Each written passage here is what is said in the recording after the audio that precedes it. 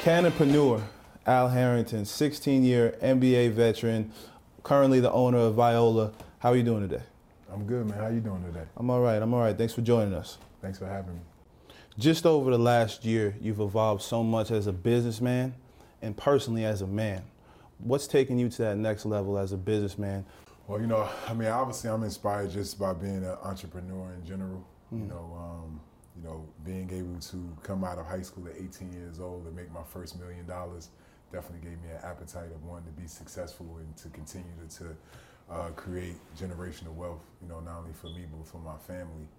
And, that's what allowed me to, take these other leaps into these other industries, and obviously, jumping into the cannabis space, one that, I'm looking to dominate, especially when it comes to, urban culture and creating a brand for my people. Yeah. You've watched so many of your peers and people you've played with over the years come up on hard times financially after their career. How have you managed to stay financially secure and start investing in other things? Well, it started throughout my career. You know what I'm saying? It's not a good story to tell, but it's a real story. Coming out of high school after my rookie contract, I was with a financial institution. I won't mention the name, but at the end of those, 3.5 years, I had less than $100,000 saved. And at that point, I had back surgery at that time. So it was an eye opener for me, just letting me know how short my career could be. God was able to bless me to play 12 more years, to make, a lot of money, good money. And, I was able to invest, make some sound investments, saved a lot of money, to put me in a position where, when I was done, that I could, participate in some of these entrepreneurial things that I had interest in. What made you, after you left, because a lot of people have such a hard time transitioning to real life from the NBA, what made it so easy for you to transition? Well, I was able to find the cannabis industry, while I was still playing. So, what was unique about it was that as time went on, I started to want to do more with cannabis than actually play basketball. Yeah. So that's why the transition was so easy, and the work ethic that I took from basketball, or that got me, to the NBA and allowed me to play for 16 years, is that same work ethic and attitude that I bring into my cannabis industry, business, and that's the reason why we've been having the success that we have, because, we have a company, Monica, nobody will outwork us. And, everybody in our company has that mindset. And that's the reason why we've been able to expand in 4 states with a relatively small team and, and not raising a lot of money like a lot of our competitors. Now, a lot of people think this transition has been easy for you, but it hasn't. It's a startup company just like everybody else. Just because you had some funding, your own funding, it wasn't easy. Talk to me about the hurdles you had to face as an entrepreneur getting into this cannabis industry. Well, it's been tough because, at the end of the day, we jumped into an industry where it was nobody that we can go to and get advice from. Mm-hmm. You know what I'm saying? We're pioneers. So, me and my partner, we literally had to take a lot of bumps and bruises, ups and downs, losses, or whatever. But what we did was, and which was key to our success today, is that we kept learning from our mistakes and we kept moving forward. We never made mistakes where it was so detrimental to the company where, it put us out of business. And, that's the reason why we've been able to have that success. Who are some of your mentors coming into this business space? I don't have any. You know what I'm saying? I'm my mentor. There's been none as you've been going along? No, not yet. You know what I'm saying? Like, we do more educating than anybody. Mm-hmm. You know what I'm saying? So I would say the one mentor I do have is my partner, his name's Dan Pettigrew. And, we just kind of bounce off each other and keep learning and keep pushing ourselves. How you first came across cannabis is interesting to me. Having so many knee surgeries, they were giving you pills and it wasn't working. Then you found something that was natural that could help you. Talk to me a little bit about how cannabis helped you continue your career. Yeah, well, I think that if I did have access to cannabis, potentially I could have played another year or two. My injury was a little bit more severe than others. You know what I'm saying? I have like a lot of my articulating cartilage, had been, eaten away through an infection that I had. So made me bone on bone. But, the last 2 years I was able to play, in the 3-on-3 league or whatever that, I was able to play and I felt great. And I managed all my pain and all my rehab and everything through cannabis. So, obviously, there's times when I actually smoke cannabis, but we also have topicals, tinctures, capsules, things like that that allow me to, be able to go out there and compete at a high level still at my age. The moment is so deep.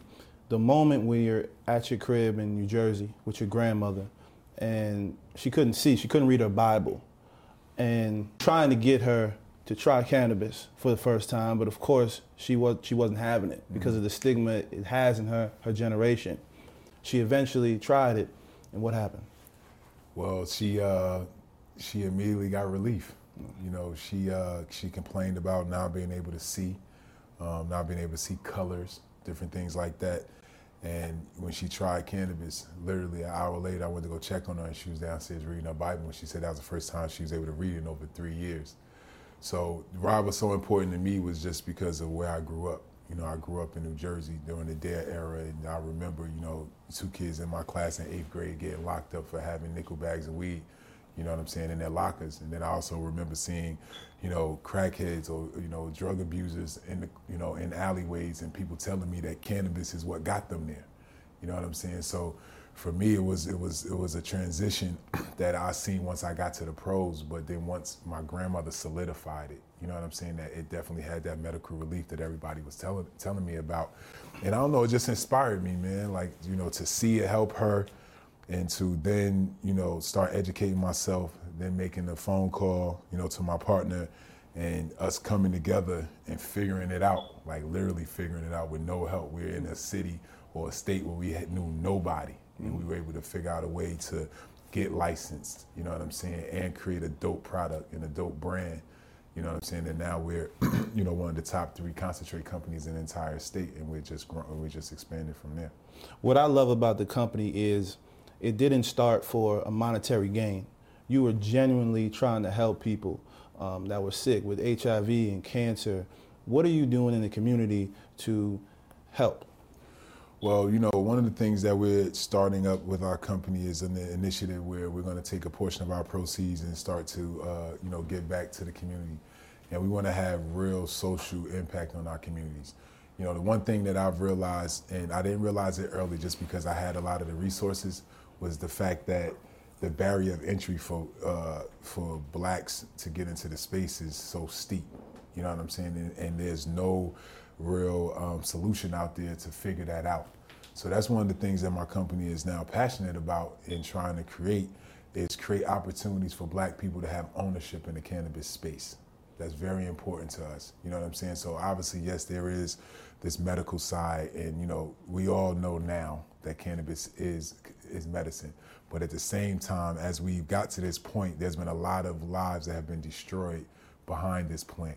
And now it's this new billion-dollar industry, and our people have no representation. And that's something that my company wants to kind of lead the charge on creating and changing, you know what I'm saying, by allowing more black ownership, through opportunities that I feel like we can create. Social equity. You talk about social equity a lot. What does that mean to you? That's what it means. It means inclusion of, black, brown in the cannabis industry. Like I said, the fact that, 85% of all drug arrests, in the black community are all cannabis related. We still have brothers and sisters still in jail in states where it's recreationally legal, and they're still locked up for nickel bags and for third-time offenders and stuff like that. Like, that's ridiculous. And then even when those people are allowed to come home, they have it on their record where they can't even go get a job at McDonald's, or, which is even crazier, they can't even work in the cannabis industry. You know what I'm saying? So we're working with a lot of the, state authorities and stuff like that to change that, expunge records, give black, brown an opportunity to participate in this industry, where we know like this industry is going to be just as big as liquor, and we just need representation. Tell me a little bit about your CBD company, Replay. Obviously I wish I wanted to make it Viola CBD, but, there's a lot of different laws and restrictions and different things like that where, I didn't want to kind of convolute the two. So what we did was we created another company called Harrington Wellness, and our first line of products is under the Replay brand, and and the SKUs under that is a vape pen, topical tincture, capsules, and this wellness shot. And why that's important is just, as we continue to change the stigma about cannabis and that we continue to humanize this plant, CBD is so instrumental in, I feel like, people gateway into cannabis. You know what I'm saying? A lot of older people are always afraid of the THC side, but the CBD has a lot of benefits as well. And, as we continue to educate people, we'll educate them and let them know that THC and CBD together creates a better entourage effect that would actually create a better product. But that's something we'll have to get to down the line. But, I pretty much created this brand for, the weekend warrior, for the athletes, people that just deal with constant pain every day. And instead of them, taking all these opioids and all these prescription drugs that have been shown to be highly addictive and obviously dangerous, I just feel like, CBD should be an alternative way for people to medicate themselves. So I just got finished this weekend watching Ava DuVernay's miniseries, When They See Us, I think it's called. Yeah. We different, we dress different, we talk different, we come from different environments. And when they see us, everything, our swagger, they don't understand it. We go in these rooms just like how we dress, dress code on with a hoodie. When they see you come in and talk about cannabis and articulate yourself like you do, does that make certain people uncomfortable? And have you had to deal with certain things on the other side in the boardrooms that we don't know about? No, I think I come across as being, impressive. A lot of times, they think that, being an ex-athlete and marijuana is just like, all he wants to do is just smoke weed and make money and this, that, but it's not that. You know what I'm saying? We have purpose in what we're doing. And I think that after people get a chance to sit down with me for 30, 45 minutes and allow me to tell my story and why I'm doing what I'm doing, I feel like more people are impressed by it. And usually, they want to help or try to figure out how they can get involved. So from my perspective, I've been getting a lot of positive feedback and interaction. I guess the toughest thing is, a lot of times is when you're actually raising money is when, you kind of get that, what does he know about running a billion-dollar business? You know what I'm saying? But we're showing them every day what I know. Business-wise, since you've started Viola and your other brands, what's been the biggest setback and the toughest part about transitioning into business? It's literally just, taking the losses, man, the bumps and bruises, not even the losses, but the setbacks, because obviously every time we make a decision, we believe wholeheartedly that's the best thing to do at that time. Mm-hmm. And when you find out that wasn't the best thing, it could be discouraging, you know what I'm saying? But like I said, being that we can continue to keep pushing forward, it allows us to, be able to go out and make the decisions, stand behind them. And if we have to pivot, we pivot, you know what I'm saying? And we've done a great job at that. Like I said, we have a small operation team of pretty much 5, and we're operating in 4 states. You know what I'm saying? Like that's really impressive. You know what I mean? So we're just gonna keep doing what we're doing, keep create a great product that we can stand by, that people will, continue to shop for and continue to change lives, through some of our social equity initiatives and programs. When we talk about setbacks, there was probably no bigger setback for you and Viola than what happened in Detroit. Mm-hmm. Expand upon that a little bit. Yeah, so pretty much we was jacked by the police. It's crazy. It was. Did they have any right to do what they did? Obviously, they had no right. I mean, we went to, they obviously did the whole thing. They labeled us criminals, organized criminal organization from the West Coast, all these different things. But at the end of the day, we was right. We had all our paperwork. We did everything we were supposed to do. And, at the end of the day, there's something called asset forfeiture. And that's what they was there for. Because if there was anything that they found that we were doing wrong, they would have been able to keep everything that they, confiscated from us. But, why it's important to talk about is just that, it's accountability, from our local authorities. When that happened, they freeze everything. They freeze your bank accounts, they lock you up.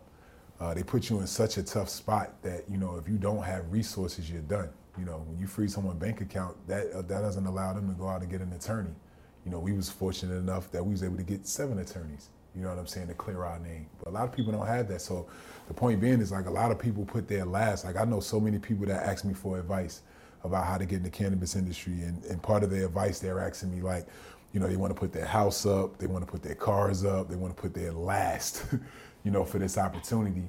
And for, you know, for someone to do that, go through all the processes, do everything they're supposed to do, and for the police to come in and just do that, and it's just like, well, you deal with it afterwards. You know, it's something that needs to be talked about, and, you know, we just got to find a way that if these states are going to allow cannabis use to be there and to be produced there and stuff like that, they got to hold their people accountable, you know what I'm saying, the way they police it What would or regulate it. What would Al Harrington now tell Al Harrington when he was 16 years old about to go to the NBA? We would have told him to invest in tech, because I was right during that tech boom. Now, you had the opportunity to invest in Google. I did. At one point. You passed up on it, right before it was really Google. Yeah. Your father told me to invest, and I told my financial advisor, he said, what does that guy know about investing in tech? You know what I'm saying? So I definitely missed the boat on that. But investing in tech, I also, when I was a rookie, I lived in Jersey City. Yeah. And all that property on the water was all available or whatever. I would have bought some of that property. But at the end of the day, like, you know, I don't really have no regrets, bro. You know what I'm saying? I would just tell my 16-year-old self, like, man, just work hard, bro. Just keep working, and success will follow. You know what I'm saying? So that would be my biggest, you know, advice to myself at 16. Why do so many athletes immediately after they stop hooping go broke?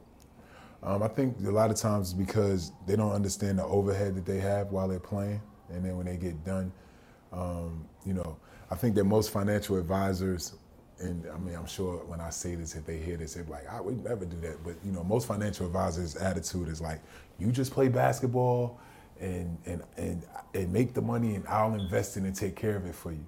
They never teach the athletes what it really means to have the money to pay the taxes, how, you know, leasing cars compared to owning cars, and insurance, and how all these things affect your overall, you know, nut in life. You know what I'm saying? And then, you know, a lot of guys invest in things that they know nothing about. You know what I'm saying? I think that's another way that guys, you know, somebody come up with this great idea to create, you know, water out of air, and they need $20 million, and the players step up and give them $20 million, and it goes belly up. You know what I'm saying? So I think it just comes down to financial literacy. is what a lot of athletes are missing. Are players taught this upon entry to the league? No, we have programs in the NBA where, you know, we have hour meetings or whatever, 2-hour meetings, 3 or 4 times a year. And out of one of those meetings, they'll talk about financial literacy, but it's not something that's like a super priority. How do you deal with the family members that go, yo, Big Al, let me hold a rack, or let me hold 2 racks, or let me hold some money? At what point do you say, I can't do this anymore, bro? Well, once I retired, it was when the nose came in. You know what I'm saying? Obviously, when I played, I like to see my people do good and have stuff. You know what I'm saying? So I definitely said yes more than I should have. But, you know, once I retired, I had 2 kids. You know what I'm saying? I wanted to have some more. So I knew at that point I had to start, you know, taking care of myself and doing what was right for me. What's the end goal for Viola? The end goal for Viola is to become a national, international brand. And like I said, you know, I'm not gonna put a dollar amount on it, but, you know, we want to be known as the company that literally created generational wealth, you know, within our community, you know, through cannabis, something that destroyed it. But we want to, you know, take this money, reinvest, build it back up, you know what I'm saying, to make us better people. Al, I appreciate you coming down, spending some time with me, talking about your companies. Thank you. Thank you, Gus.